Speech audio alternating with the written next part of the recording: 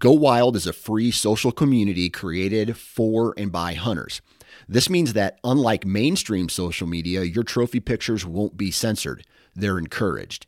As you spend time on Go Wild, you will earn awesome rewards such as gift cards, free swag, and big discounts on brands like Garmin and Vortex.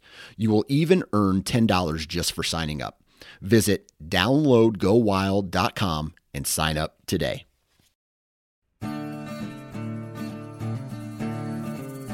The Houndsman XP Podcast Network is taking you on the journey. Your host, Master Trainer Heath Hyatt, will combine his decades of experience as a houndsman and as a professional trainer that will light the path forward and make our packs lighter on this lifelong journey to become better hunters and houndsmen.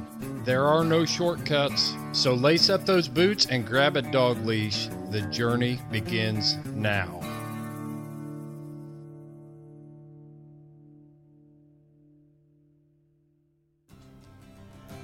Hey guys, The Journey on Houndsman XP is teamed up with Go Wild. Go Wild is a social media platform that was made for hunters by hunters. If you guys and gals have listened to any of the other podcasts that I've been on, you know what a huge outdoor enthusiast I am. I love being in the woods with my hounds. There's nothing more exciting than hearing the thunder of a spring gobbler. I love fishing for trout in the brooks and the streams, and I love being on the river chasing that ever-elusive fish of 1,000 casts, the muskie. Go Wild is the place that I can post my trophies, hunts, and memories without being censored. But Go Wild is so much more than that. It's a place to share your stories, sharpen your skills, hone your tactics, get gear reviews, and shop for anything outdoors. When you make a purchase from the Go Wild store, everything is free shipping. Anything that you purchase anywhere in the country, no matter how big, free shipping. So go down to the show notes, click on the Go Wild link at the bottom, and get signed up today. And let's go wild. If y'all purchase anything from Go Wild, make sure that you're using the Houndsman XP promo code. And that code is going to be HXP10. So when you go in there and you download your cart, and you come up to the bottom and it says promo code, add Houndsman XP to it. On today's episode, I'm going to follow back up with Clinton Sillers from South Africa. Clinton has a vast knowledge of training dogs and hounds in extreme environments, to say the least. He has an insight on climates most of us are not used to, but it's relevant to the guys out west who dry ground hunt. We talk about training dogs, elements of weather, humidity, and we go over one of the most confusing things on both law enforcement and hound training, the scent pool. Guys, this episode is jam-packed full of valuable information. I'm Heath Hyatt, your host, and this is The Journey. Clinton, how is everything down in South Africa today? Hi, Heath. We're doing well, thank you. Nice. Thank you for inviting me back. We've had a really bad electrical storm last night where, it was very static. And we're known for our, it's basically called high-felt thunderstorms. So it's extremely static, and it's like a lot of lightning and rumbling and everything else. It was quite hectic, but fortunately it was followed up with, quite decent rains without any wind. So we didn't have any damage. We had about 1.5 inches of rain, which was absolutely fantastic because it's at the end of our raining season, and our rain season started well, and then it became very dry in the middle of the season, and so we need to to play a bit of catch up just to get water back into the earth dams and stuff, and just to extend our grazing and stuff for the commercial farmers in the area. Where I'm based, it is It's a dry area traditionally. We are almost classified as semi-desert, so we have very hot days. The nights can get extremely cold, and we do have dry spells that could run upwards of 5-6 years where it gets ridiculously hot and dry. And then we have good years, like this is now the second, third year that the rains have been forthcoming, and things are looking a bit better. So when you say a couple years without, like, is that without no rain or just like a shower and it's done? It's not putting water back into the earth. No, it's just we have way below average. We might end up having 35% of our average rainfall for over a 3-4 year period, which then leads to some of your trees start dying off. You start overgrazing your vegetation because your grasses tend to disappear. Your ground tables starts to go down, so a lot of people are putting down new wells and that kind of thing. It's a cyclical thing. It's been going on for decades and centuries probably. But yeah, we can have some really bad droughts, and what I've found is the drier it gets, just the hotter it gets. It's as if the earth just doesn't cool down, and I'm not in the hottest of places, but we comfortably run over 40, 42, 44 degrees Celsius, which is probably about in the vicinity of about 105 Fahrenheit your side. So it can get properly hot out here. Oh wow! And how does that affect the livestock and the farming? Like, to me, it seems almost, if you don't have water, things don't grow. They don't. And, it creates a serious problem because what people do is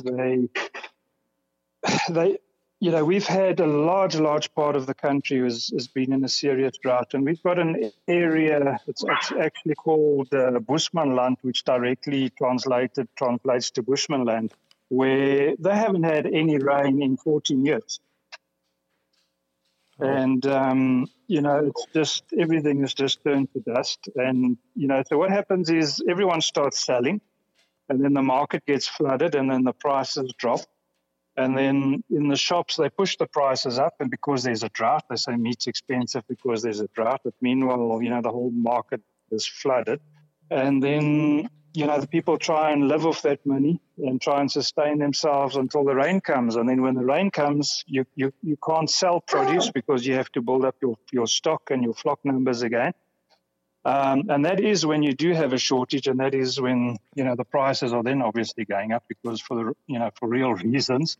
But it's cyclical. And fortunately, in South Africa, it's not, just as one part of the country might be going into a drought, other parts of country might be experiencing floods. So it's actually a very weird dynamic. And you'll find that, over the long run, things balance themselves out quite nicely because the one guys are having a really good season. On the other side, it might be, by us, it's more the southern and the western parts of the country is generally traditionally very, very dry, but the northern parts where I am can either have really good rains or we can have no rains. By us, it's very much Jekyll and Hyde kind of thing. When it can rain really, really well. And like I said, we can go 3-4 years with very little rain as well. And that is, it does a lot of damage. It doesn't do damage to the area if you can keep the livestock off. But, you can't sell all your livestock. You start getting soil degradation, erosion, and, all of these type of things. And where I live, it's extremely mountainous. Mm-hmm. And when you start stripping off your vegetation, and, when the big rains do come, you've got no retention of that water. That water runs away and it takes your topsoil with you. So our biggest challenge is actually managing, just managing our soil and our vegetation. And the only way we can do that is by, cutting the livestock numbers down, drastically. And, that's all you can really do. And then sometimes you think, well, just hold on. Next year is around the corner. The rain season is almost here. And then rain season comes and you get a few early showers and it looks promising. And then the rain stays away again. So it is farming. Farming is feast or famine. It's either, it's the same as the one area we had that's just come out of a serious drought. They've just had flash floods. And, that is just as devastating. It's, it helps for the rivers and for the water table and stuff, but for the agricultural sector, the guys have just planted, and half of their crops and stuff is literally washed away, and all that topsoil and everything gets lost. So it's difficult. I suppose it's the same everywhere in the world. We're more prone to drought than most countries. So, with that said, how does that affect your training, your trailing, and your success with those dogs? I know we had talked a little bit before we started recording, and you said the rain had dropped the temperature, the humidity was up, and you said your male dog was on fire. Tell me and us about that. Yeah, to give you an example, I've got one of these youngsters that I got from Tiens and Carico. I mean, he's 9 months old. He's naturally a slow dog. He's got a really deep nose, very, very methodical. And, he's not a racer. And we've now gone through 2 months of relatively dry and hot. And by us, the humidity is low. I mean, we were running 18% humidity-wise. And then we had a small little shower, and I took him out the next morning. And, he was really on fire. And then I took him out yesterday, and it had cooled down, and the humidity was up to about 60-odd. And, he was just plowing through everything. I could hardly hold on to him. I mean, he was on a track that was an hour old, but he wasn't even putting his head down.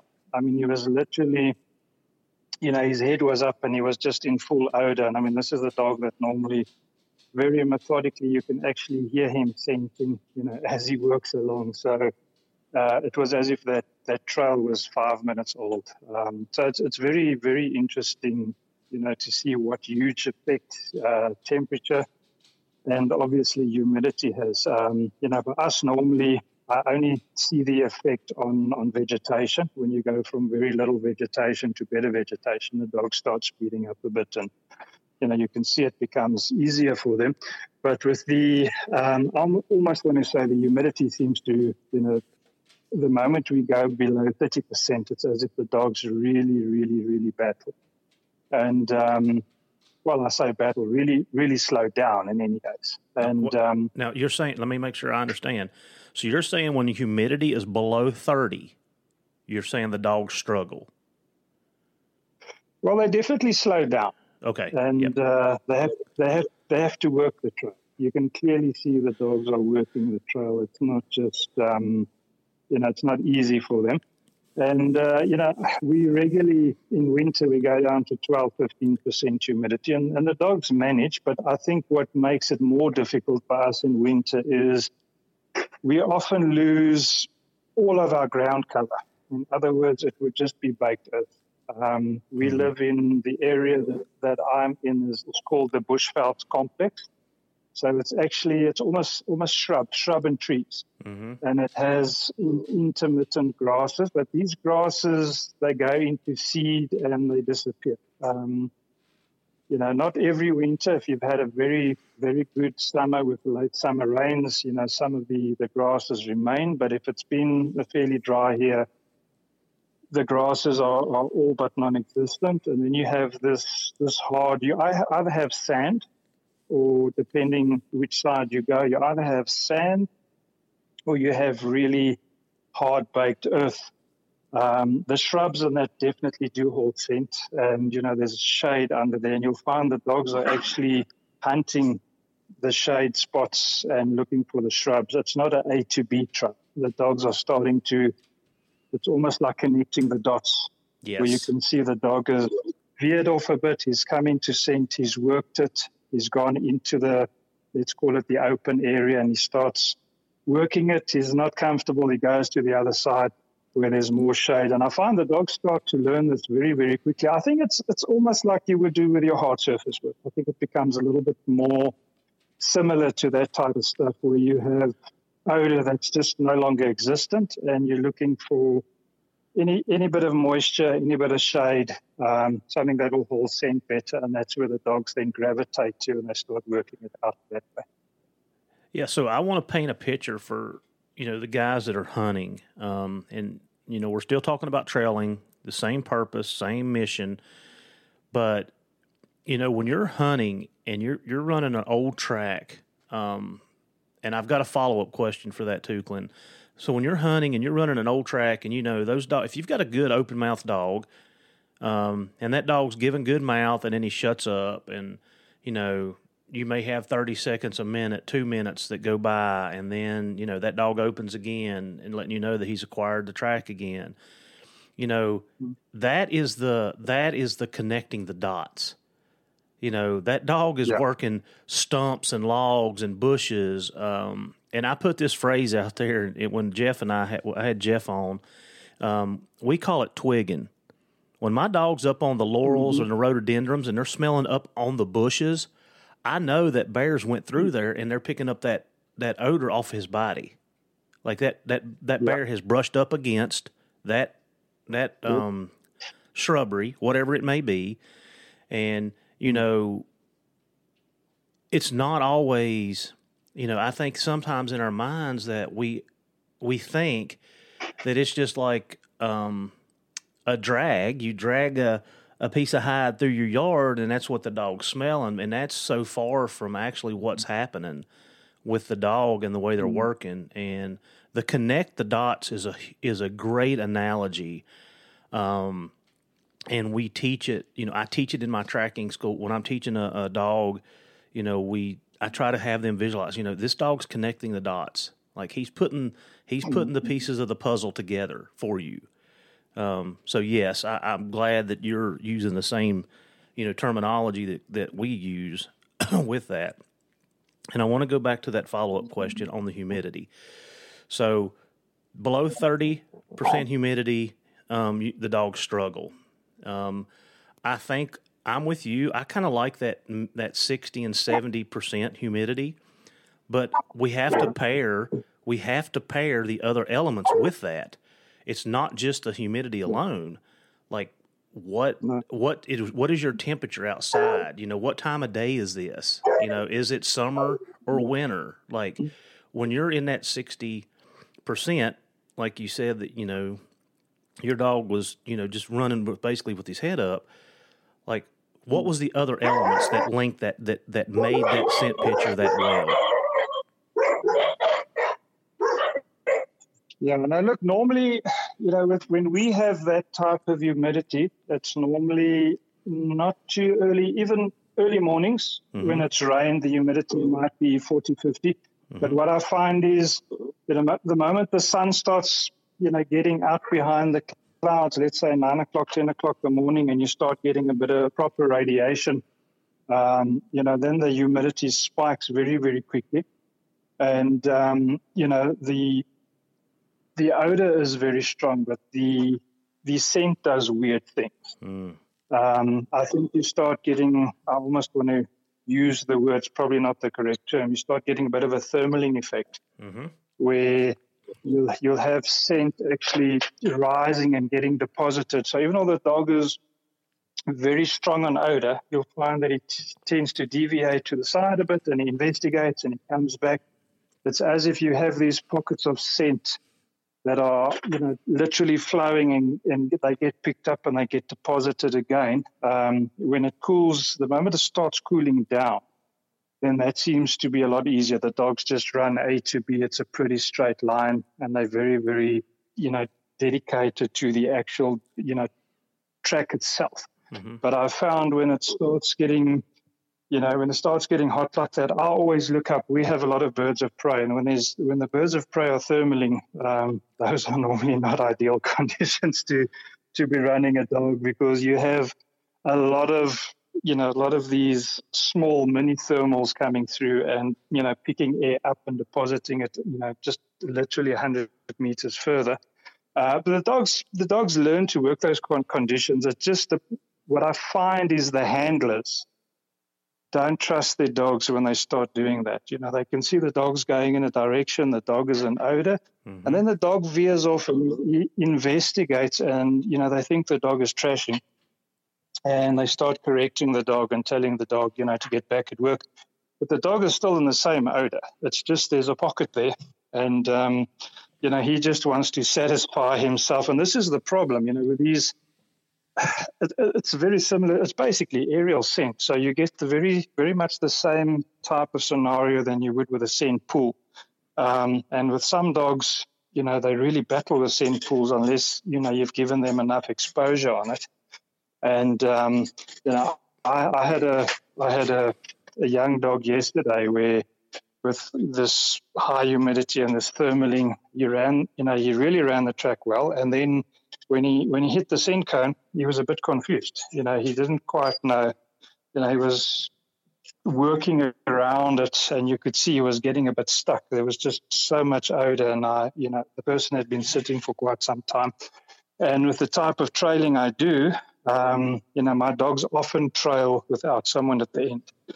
And so every time I have people, I make use of the opportunity to put them at the end to expose my dogs to the scent cones and, all of that at the end. So he hasn't had a lot of that, and I could see it because, he had to really figure it out, and he would get a bit stuck, and then he'd work around the edges, and then he'd come back in.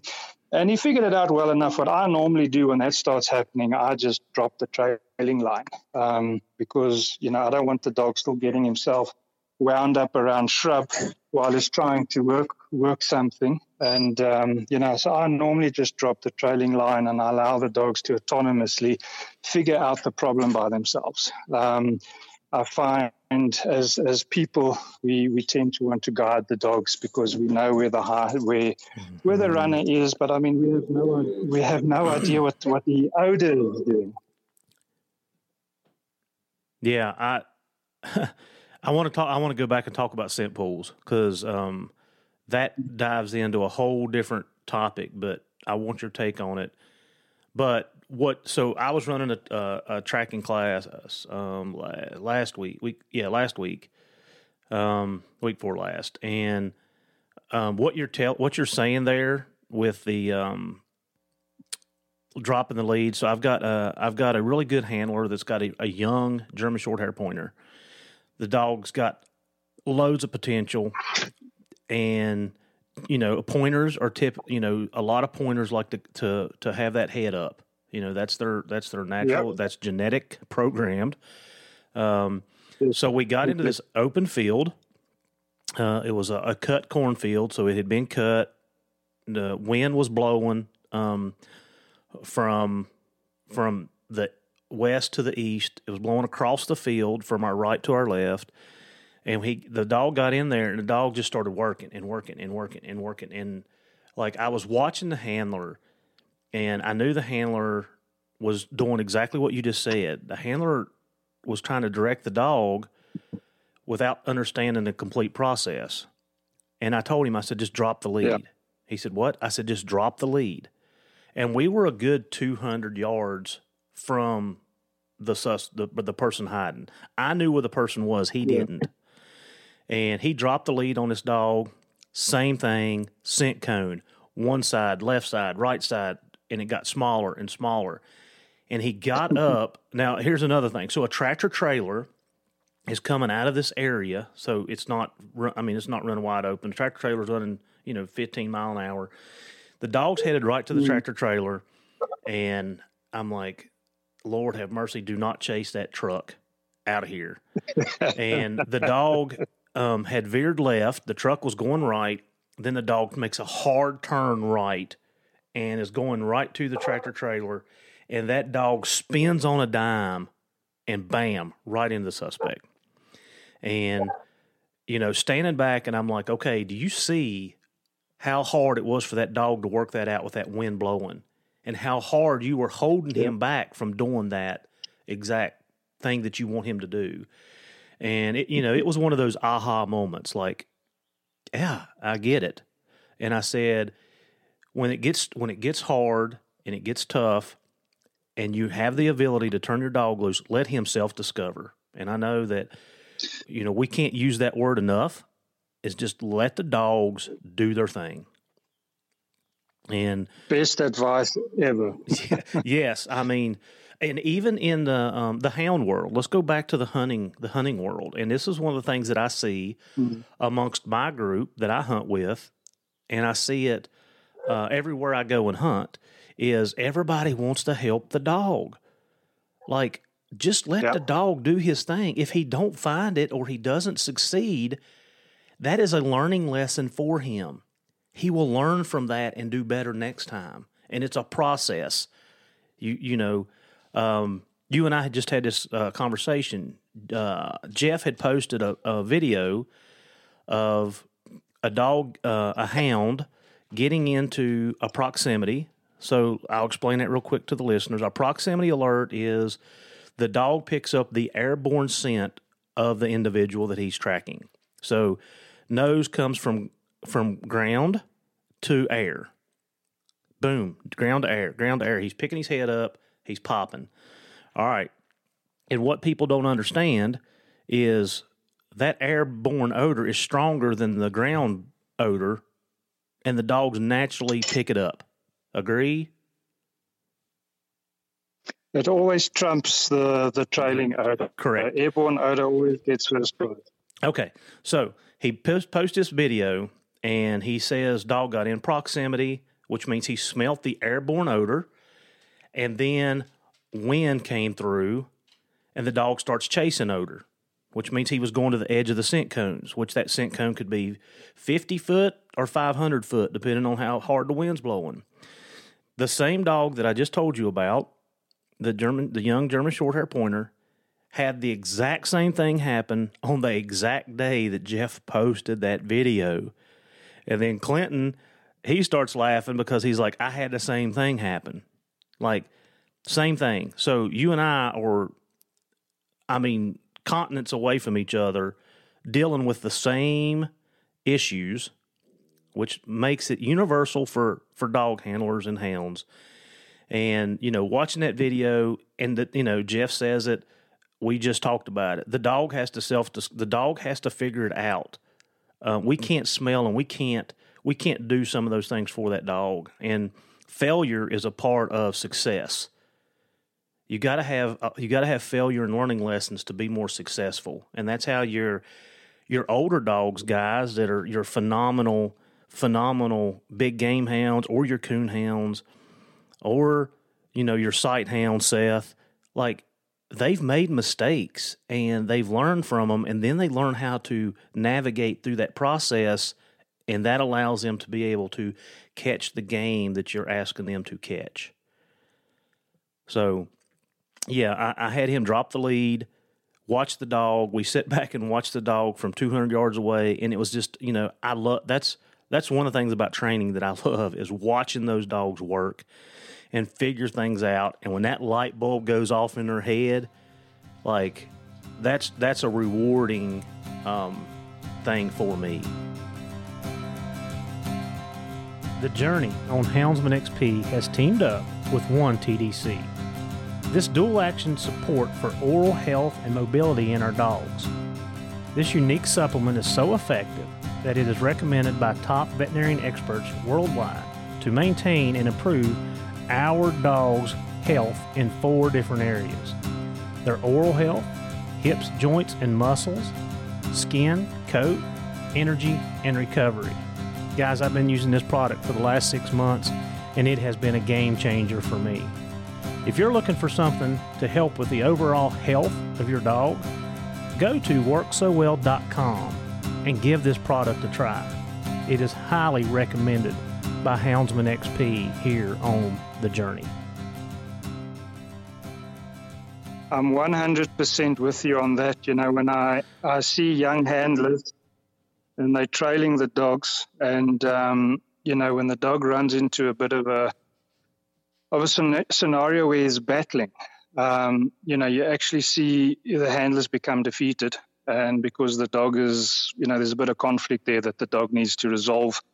And you know, I say to them, this is the beautiful part. This is the, you know, this is what it's about, because this is where the wheels are turning, and this is where the learning is taking place, and this is where the dog is actually stretching his legs, and he's taking what he knows and he's building on that, and he's you know, basically increasing his repertoire in terms of understanding how odor and stuff works. So I'm in full agreement. You know, when a dog goes off the trail, that's never a problem to me. I want to see what he does to get back on trail, because that's where the things start happening. So, you know, it's even when we imprint dogs on trace, for instance, when, you know, whenever the dog goes off, you know, you see people think, oh, damn, you know, dog was doing so well. The dog needs to go off and not get paid, and it needs to come back so that it gets paid, and it needs to make these decisions completely by itself.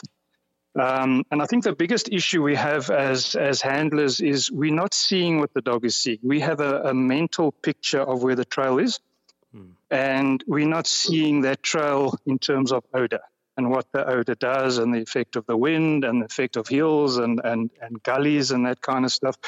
And the very first thing, you know, the only thing I disagreed with Jeff initially was the fact that he started his dogs blind right from the start. You know, I thought to myself, you need to first get a foundation, make sure the dog is fairly solid, and then, you know, blind is important. Now I have to eat humble pie, and I have to say to him, blind right from the start, because while you are teaching that dog, you are actually influencing him, and you are pulling him off odors that he should be on, and you're creating all sorts of conflict. And what I have found with students and handlers, if you start them on known trails, it's an incredibly stressful thing for them to go off and start doing blind. And because they know the trail, they're not reading the dog. As long as the dog is on, they're fine. And if the dog is off, they know the dog is off, or they think the dog is off. Whereas if you go blind right from the start, that handler needs to start learning his dog's behavior and his dog's cues. And there's never an influence. So that is honestly the only thing that I thought I didn't agree with Jeff's work initially. And then as I, you know, got into trailing more and more, and I started going blind earlier and earlier, I realized that the only truth is a blind trail. And, you know, for that reason, even if I've lain a trail, or, you know, I know where the trail is right from the start. I drop the leash, because then it's still blind for the dog at least, and I have no influence on the dog. Yeah, I had as that class went on, I had a couple of my handlers, very very new in the canine handling, and as I run tracks with them, I realized that they really didn't know how to read their dogs.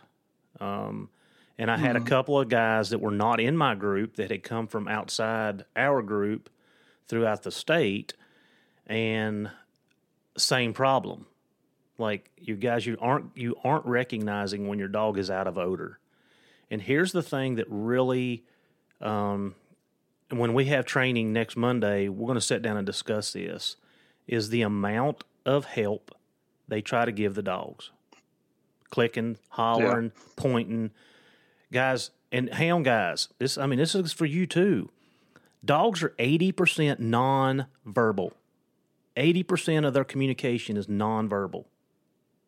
You don't need to be saying, you know, especially for my canine guys, you know, get back to work, or, you know, they keep giving the track command. And I had two guys that was not a part of our group that were there. And I told them, I'm like, guys, every time you tell this dog to go track and he doesn't find a track and he doesn't get a reward, he's going to go find something to track. So Exactly. Get away from the verbiage and get away from assisting the dog. And I had this conversation with one of the guys that I hunt with. He's got a young dog. She's doing really well. And, I told him, I'm like, you've got to let her fail. You've got to leave her alone and let her figure it out. She can smell stuff you never know that is in this world. She knows better, and she's genetically programmed to do that. And it's a process. Just let her learn. Let her learn. And at 4 years old, she's a year old. When she's 4 years old, you're going to have a phenomenal specimen of a hound. But yeah, it's an extremely difficult thing for people to take a back seat and allow the learning process to happen. The very first thing I say to anybody that I work with when we work dogs is not a sound. Mm-hmm. I don't want you praising your dog. I don't want you talking to you. I've never seen, any negative effects from little to no impetus from the handler when dogs are working. But I've seen a hell of a lot of problems, due to people constantly. Every time you praise the dog's looking over his shoulder. Meanwhile, he was trashing on Coyote bloody scat, and when you rewarded him at that moment. And, so for me, I agree. I don't like, especially on the anti-poaching side, you can't be talking to your dog consistently when you are, tracking in the night, and you're trying to find poachers. So, I believe, the only time there's verbal, when I'm verbal with a dog literally is when I ask them to take a track and when I thank them at the end, when I, praise them. There's virtually nothing in between. If I see a dog that's has lost a track and he's worked really hard and I see him pick it up and I see there's a footprint lying there and I'm 100% sure, I might tell him, good dog. Just especially the younger dogs, just that little bit of confirmation. Mm-hmm. But I believe we are our dog's biggest downfall when it comes to training.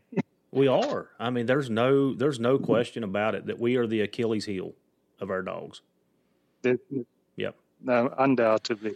So I want to go back, Clinton. I want to go back to the scent pool. And first I want to explain what a scent pool is. And I know that on some of the prior podcasts that we've talked about it, but in case you're a first-time listener, we're glad to have you on. But I'm going to explain what a scent pool is.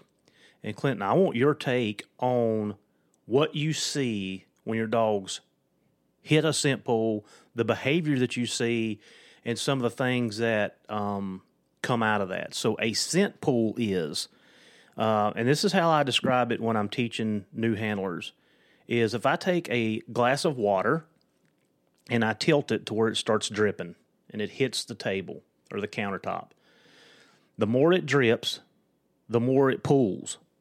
So that water's going from the glass to the countertop, and it's getting bigger, and it went to a drop, to 2 drops, to a little puddle, to a medium-sized puddle, and then all of a sudden I have a glass of water on the countertop that may spread all the way across the countertop.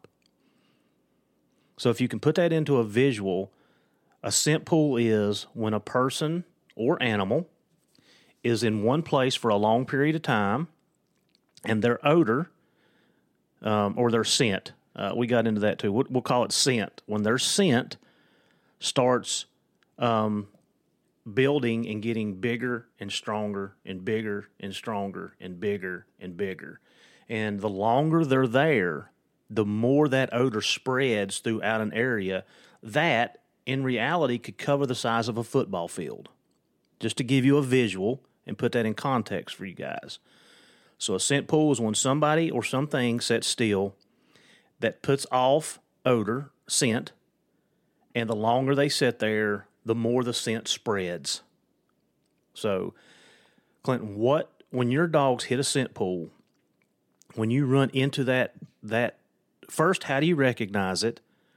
And then what happens to the dog's behavior? All right. Firstly, I think that's a fantastic analogy. I'm going to definitely use it. I've always said to people, if your neighbor is barbecuing, you always know which neighbor it's barbecuing because you're standing outside.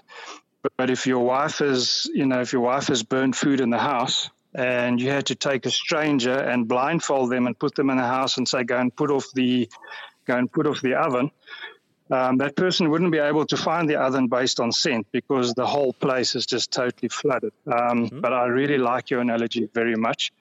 With inexperienced handlers, or even more experienced handlers, what I find is initially when they start, they normally don't pick up. You start getting these few head pops before they actually hit the scent pool. And, where the dog is trailing and then his head comes up, and he's trailing and his head comes up. And then after that, you might find that it becomes a little bit more directional. And, the dog is starting to, look into a bit of an area. And then when they hit the scent pool, most of the time the handlers think the dog has literally lost the trail. Mm-hmm. Yep, exactly. Because the dog's head comes up and he's now not directional. He's actually starting to hunt to the left. He might even turn around and start and hunt to the right. So now it looks like a dog that's trying to reacquire a trail. And he was trailing beautifully, and suddenly, boom, the dog has run into trouble. And that's what I get most often than not. I'll ask people what's happening now, and I'll say to my dog's no longer on trail. He's hunting for odor. That is I would say 70% of time, the most common thing. So what I find is, there's a lot of things in terms of wind direction and wind speed. All of these things play a role.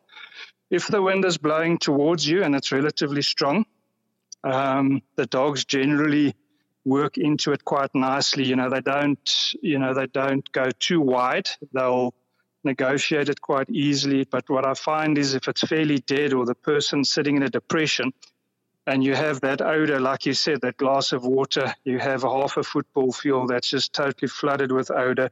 The dogs generally work around the edges, and they'll normally continue doing this until they get to the downwind side of the runner.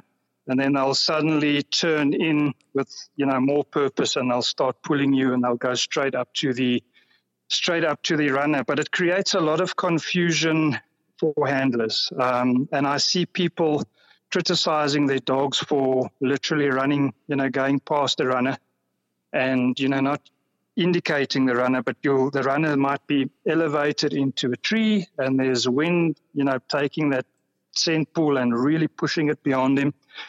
And the dog first goes behind, starts popping his head, turns around, and then with his head up runs basically straight back up. So, for me, it differs. I've seen dogs work it completely different in different conditions. I had a bloodhound, a really nice bloodhound that I trained up for a guy, and they do rural safety, and they've got drones and everything else.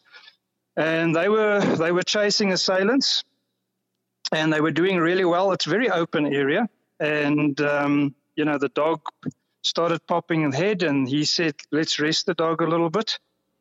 And he phoned me, and he told me what's happening. And I said, how strong was she on the trail? He said, well, her head was down, and she was just dragging. He had to just, and I said, and he said, well, then her head came up, and she went left, and she went right, and he stopped. And I said to him, those guys are in front of you. He said, no, it's completely flat. He said, there's, visibility is perfectly good. I said, have you got a drone? He said, yes. I said, put up the drone. And literally 25 meters ahead of them, there was a ditch, just a little donga. And there were two armed assailants lying on their backs with their pistols pointing up, waiting for these guys to pass.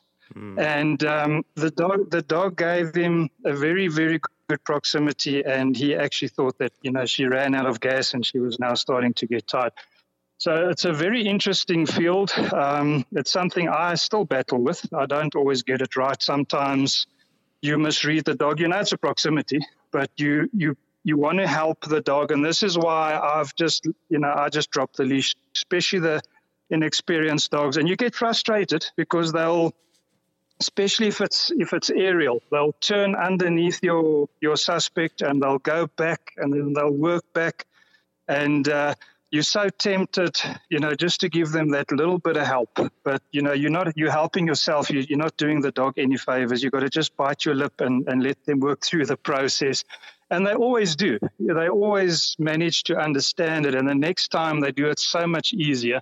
So that's basically how I interpret it. I think in colder climates, you might find that the proximity, that your scent cones go a lot further, because by us, I think a lot of the aerial scent actually becomes airborne and starts actually, getting taken up by thermals and that. But we've had, I've had 150 meters, when you do a horseshoe on a trail.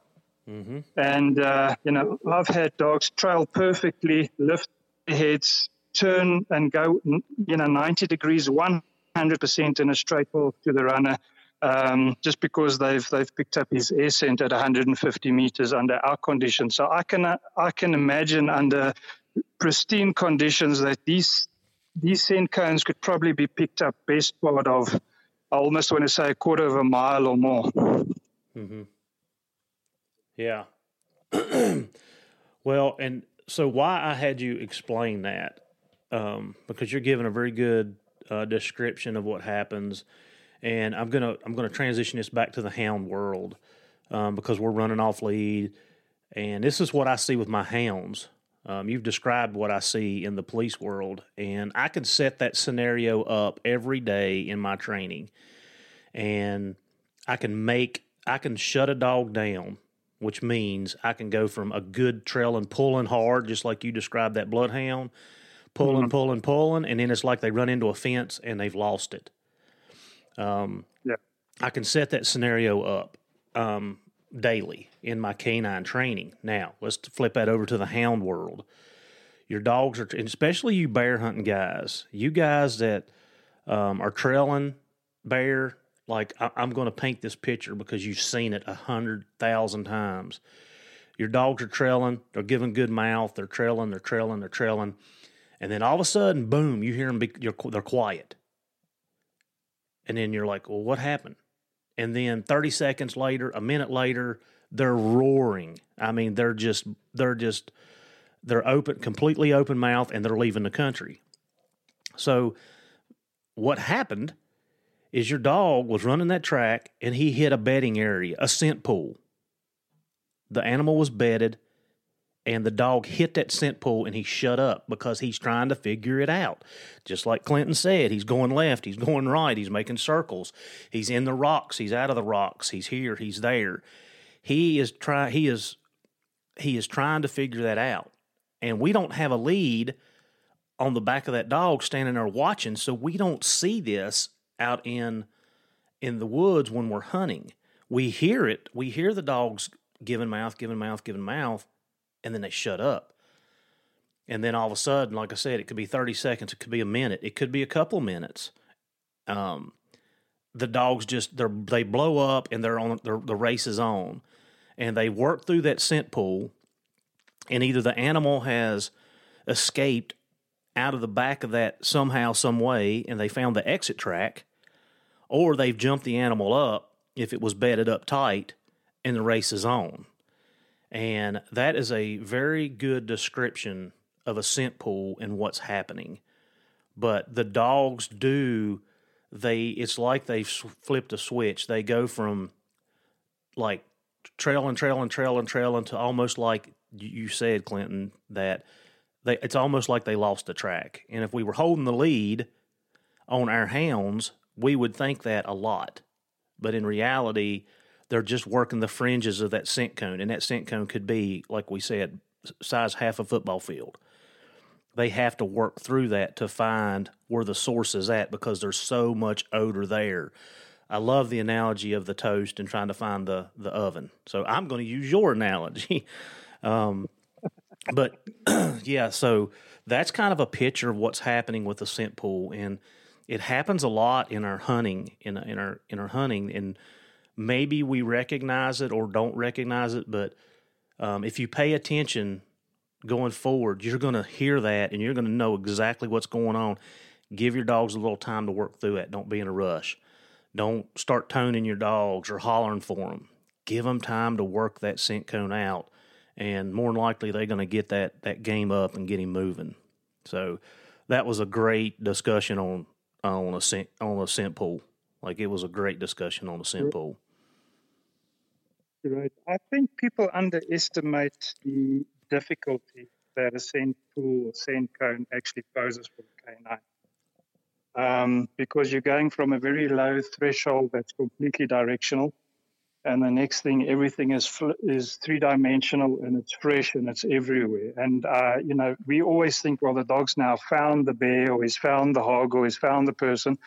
The end should be the easiest because there's a lot of scent there.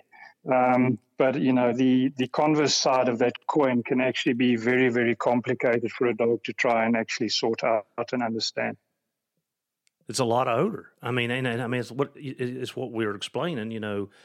There's a lot of odor, and I'll give a real quick story.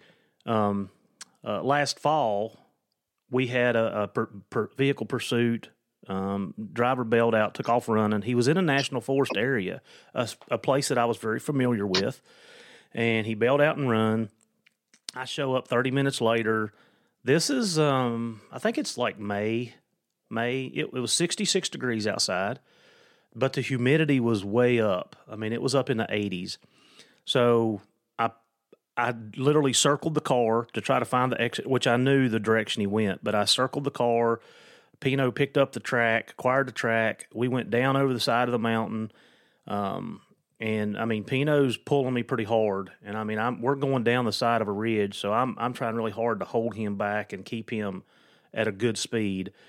And he throws a proximity and he stops. And I'm like, crap. Well, we look up and there's a hat laying beside a tree. So he popped on that hat.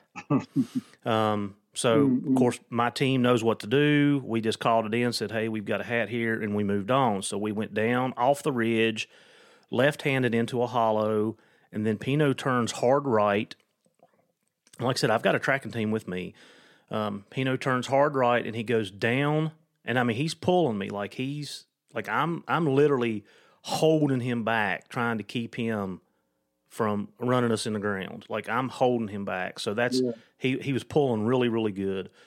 And we get down in the base of this hollow, and he does the exact same thing, Clinton. It's like he hit a wall. Boom. Stops. And I'm like, okay. And, it's nighttime. I've got a headlamp on. Visibility's not really good for me. And then he starts working side to side. And I'm like, okay, got a scent pool. So I tell my TL, my team leader, I'm like, hey, we're hitting a scent pool. And all my team knows what a scent pool means. It means, it means high danger. Like that person's either laying here or he was laying here and took off running. So we're in the nighttime, trying to have our light discipline and all that. Team knows that we're in a scent pool. So Pino works left-handed, and I let him work. I've got to hold on to him, but I'm letting him work. I'm letting him do his thing. He makes a huge circle. A huge circle. And we end up right back where he stopped. And I look at my TL and I'm like, he's laying right here. He's laying, just like what you said about those two armed guys. I'm like, he's laying right here. So my team, we communicate that to the team. And I let Pino work again. And Pino does the exact same thing. Makes a big circle, works around this, some blow down timber, comes right back to the same place. So by this time, we're like, okay, he's here. We may have to do like a search to try to find him.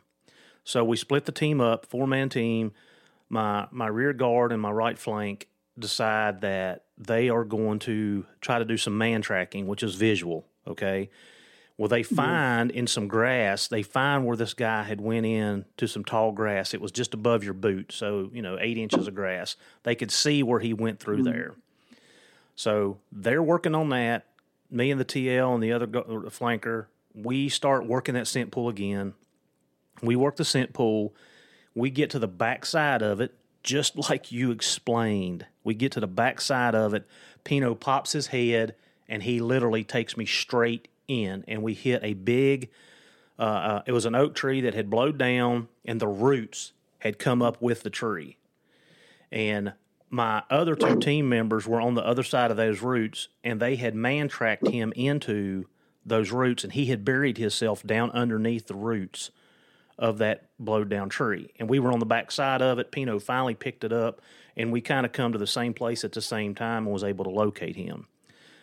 But the reason I tell you that and tell the listeners that, it took about 30 minutes. 30 minutes. For me to get from the car to the scent pool took me about 7 to 10 minutes. Easy. Right. And took me 30 minutes to find where that scoundrel was laying because of the scent pool.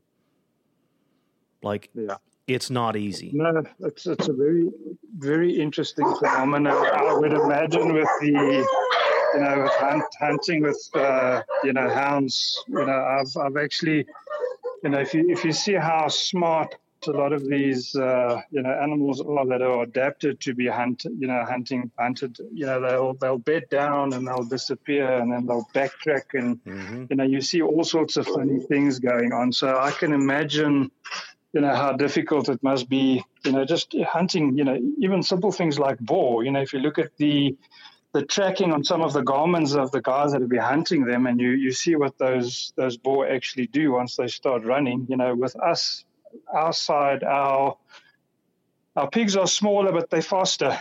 And, I almost want to say wilder in the sense that, if there's a dog, if a dog opens up maybe, 300 meters away, the pigs are gone. They just let it rip. And if you see where they go and then they literally come back to where it started and they backtrack the direction that they came. So, you look at these things and you realize that, for a dog to actually do the math and the amount of experience you need to put into them to understand all of these things, it's just absolutely astounding. Yeah, and I think, going from the LE training side of things to the hound side of things, and I've said this before on this podcast, that it has opened a whole different world of learning for me, because I don't get to see a lot of what my hounds do. I turn them loose and I pick them up. Basically, that's the part of it. I turn them loose. I go to where they're at. I try to follow them. Very, very seldom am I laying eyes on them. And then, on the law enforcement side of it, like, I've got a 30-foot lead attached to these dogs every day. I get to watch this behavior every day, and it opened my eyes to what's going on, what the dogs are doing. Like, it was like eating humble pie, because you think you know what your hounds are doing, and then you go and you start putting a lead on another dog that's doing basically the same thing, and it's like, man, I didn't know nothing. Like, I didn't realize this stuff was going on, or I didn't realize that, I know that, my dog can track better in the snow as long as it's not frozen, and yes, a little bit of moisture helps my dogs, and when it gets hot and the sun's at 12 o'clock, dogs struggle. Those things, like, that's just kind of, if you pay attention, you know. But then after doing it, it's like, now I know why.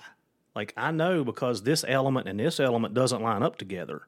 Just like what you said, your air's cooled down, your humidity went up, and now the dog's on fire. And you were talking about the vultures and stuff circling. And Gavin Lippis actually put this on one of our podcasts, is, that you're looking at the barometric pressure. And when the barometric pressure is high, which we would not think that would be normal, when it's high, everything is good. The air sending ability is good. But when the barometric pressure is low, it's pushing that odor straight up in the air, and that's why those vultures are circling, is because it's pushing the scent away from the earth, and that's how they're finding that they're dead, their roadkill or dead animals or whatever they're looking for. It takes on a whole different perspective in training and learning. And when you start learning the little tidbits, I think it always gives you an advantage to being a better handler, whether it be hounds and hunting or, chasing guys down like you do and the stuff that we do. I think everything that you can learn and everything that you can do to make yourself more knowledgeable, and knowledge is power. It makes you better. Undoubtedly. And I think, the more we learn, the more we realize that, we're just scratching the tip of the iceberg. There's so much more to learn. And, by me, for instance, we have these high-felt thunderstorms where it would be a perfectly clear day. And, within half an hour, you have these huge towering columns of cumulonimbus clouds forming.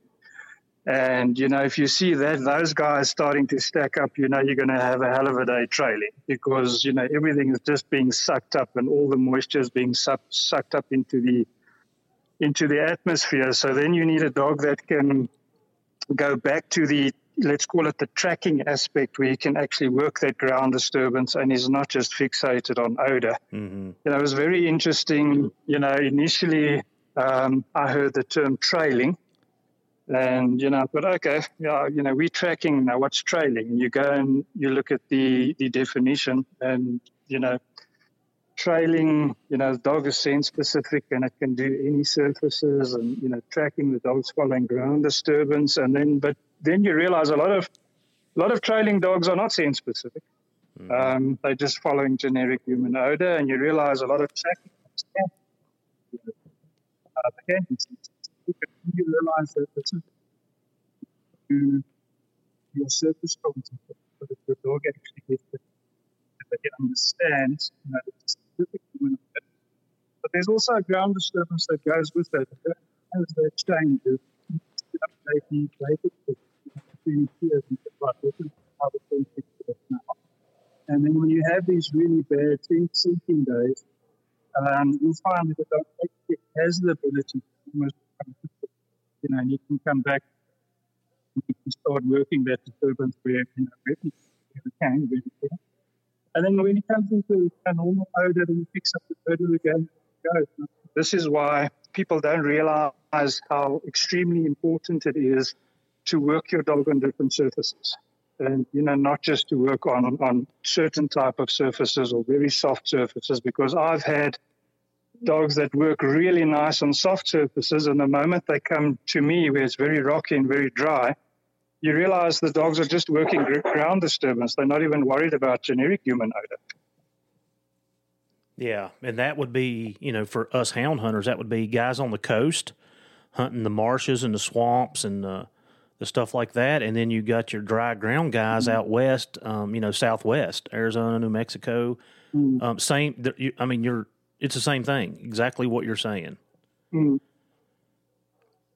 So, Clinton, we've got about an hour in.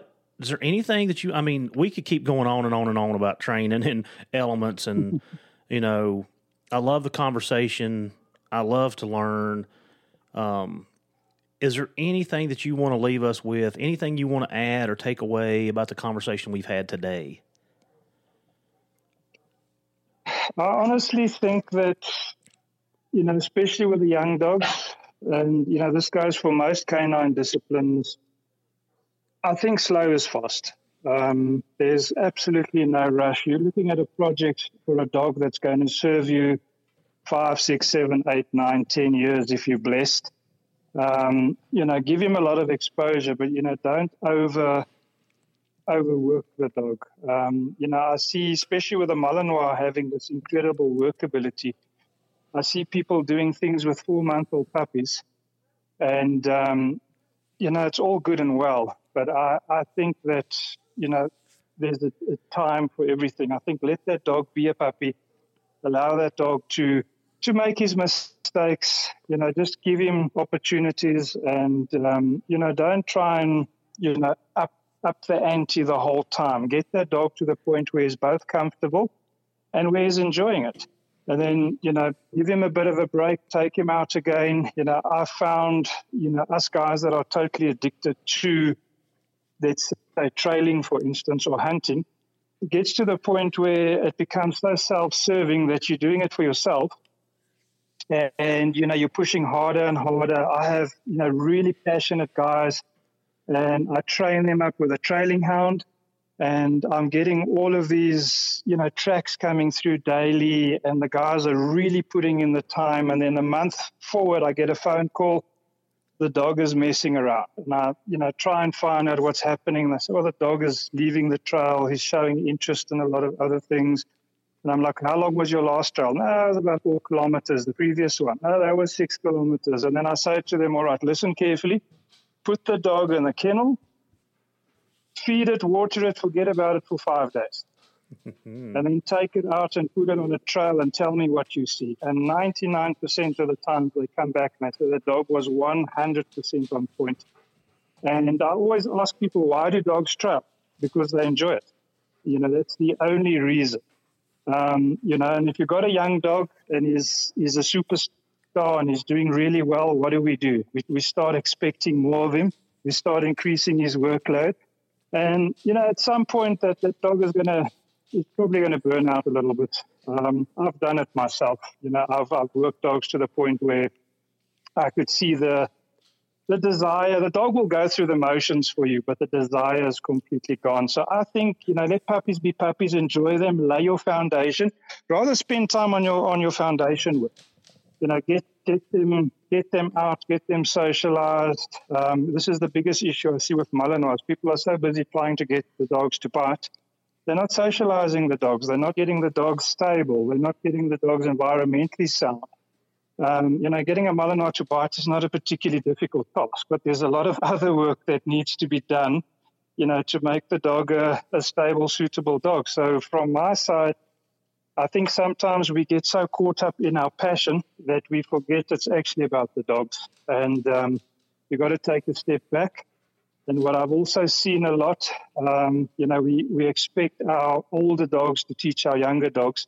And I think we run our younger dogs with the packs too soon.